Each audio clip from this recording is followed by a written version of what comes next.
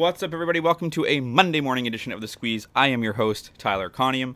Our first full week is in the books. Our first full week of 6 videos in 6 videos in 7 days. Don't do Tuesdays. And we did well. So we closed out the day yesterday 1-2. A bit mad at myself. I bet the over on the Blues game because they were 12-0-1 to the over on the road. But they'd played the night before. And so did Minnesota. They both played the night before. I was like, my strategy has always been bet the under. And I bet the over. It didn't. It was 3-0, so we lost that bet. Our parlay did not come in. The Grizzlies won, but the Browns did not cover 9.5, which was ridiculous. But OKC did beat Dallas by 2.5. So 1-2 day. We finished the week officially up 12-6, 4.95 units for the week. Not going to complain about that. I'll take that every single time. We're up 8.5 units on the year, which is great. Did a live show yesterday, and might be a one and done if I'm being honest with you. I didn't take into account the amount of work to do a half an hour live show on a Sunday morning at 10 o'clock when I've got kids and a responsibility, etc., etc. I think that doing these 5-minute videos is fairly quick. It's very fun. I enjoy it very much. Think I might just stick to that, and maybe every so often, if it calls for it, do a live show if there's big topics. But I think I'm probably just going to stick to the picks. I think that's what people are here for. I think that's what people want to hear more often than not. I do have a minute or two at the start of these videos, or if there's something huge that happens in sports I can talk about. But I don't know. I didn't not enjoy it. It was fun.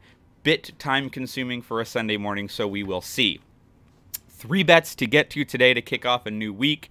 We're going to start in the NHL. We're going to go back to the back-to-back strategy that I like so very, very much. We're going to look at the Philadelphia Flyers at the Buffalo Sabres.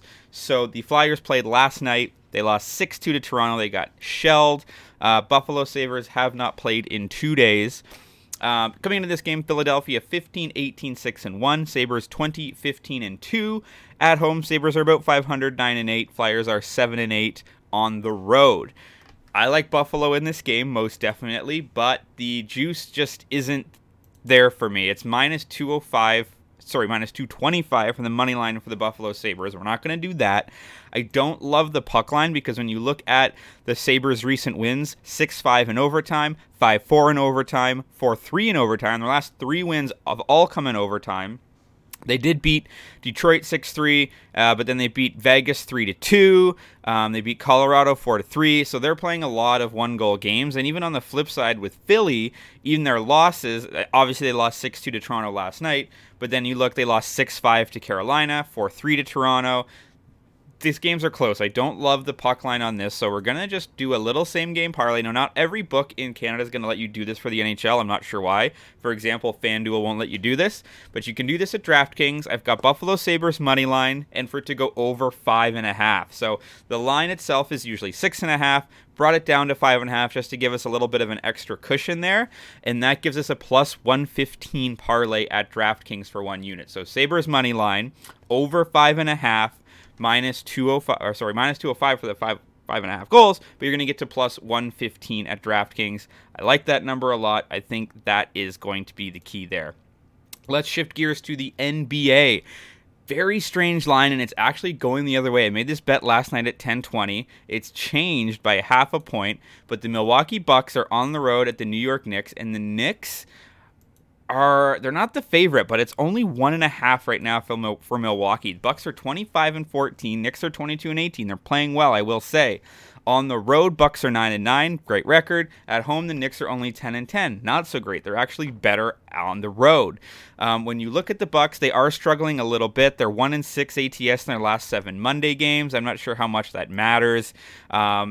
Giannis is expected to play in this game. There's nothing that's preventing him from doing that. Serge Ibaka will be out. Middleton is still out with the knee injury. On the flip side, the Knicks will be without Obi Toppin. They will be without RJ Barrett. So they're missing a lot more than the Bucks are. Now, the Knicks have won 4 straight, but previous to that had lost 5 straight. So looking for that to maybe correct itself. Their wins have come against Toronto, San Antonio, Phoenix without Booker, Houston, not great teams. Then they lost to San Antonio, they lost to Dallas, they lost to Philly, they lost to Chicago. So they've beaten the brutal teams, haven't done so good against the better teams.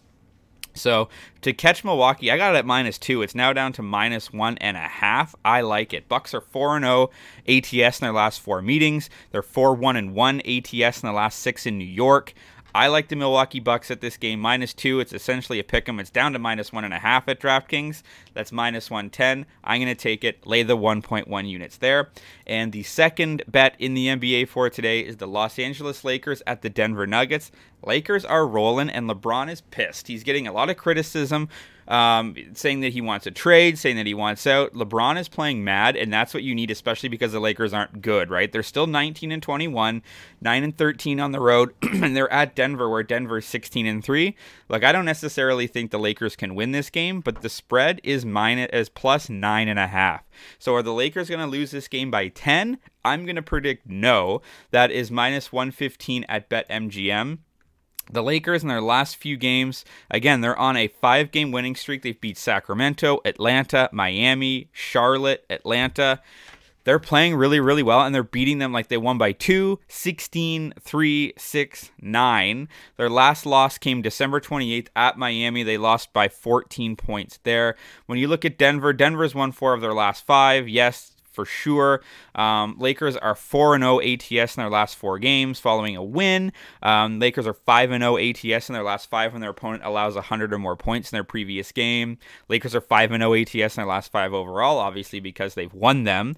And then when you look at their matchups against each other, Lakers are 1-4-1 ATS in their last 6 meetings against Denver, but I just think the way they're playing, and again, with LeBron James being pissed off, you're essentially betting on LeBron. He's probable for tonight with an ankle. Russell Westbrook is probable for tonight as well. They're going to essentially have their full lineup minus Anthony Davis. And again, it's a 10-point spread. Do I think the Lakers are going to win? Probably not. But I don't think they're going to get blown out here. The way LeBron's playing, he sees a 5-game winning streak. Playoffs are in sight. The Lakers are not going to tank, and LeBron is not a loser, right? So if he even starts getting a sniff of the playoffs, listen, if this team can get into the playoffs with Westbrook, LeBron James, and Anthony Davis, I don't know. But you got to get there first, and I think that is what's on his mind. He's going to play hard, so I like the Lakers plus 9.5. So to run this card back down, I've got a 2-leg parlay in the NHL. Buffalo Sabres money line and over 5.5 goals. That's plus 115 at DraftKings. I like the Milwaukee Bucks on the road -2 for -110 at DraftKings as well. And finally at BetMGM, I like the Los Angeles Lakers plus 9.5 for 115. As always, drop a comment if you're fading or following. You can follow me on Twitter at Tyler Conium for more picks and props throughout the day. Audio version is available on Apple Podcasts and on Spotify. We'll be off tomorrow and back Wednesday. So let's talk sports and let's kick this week off right.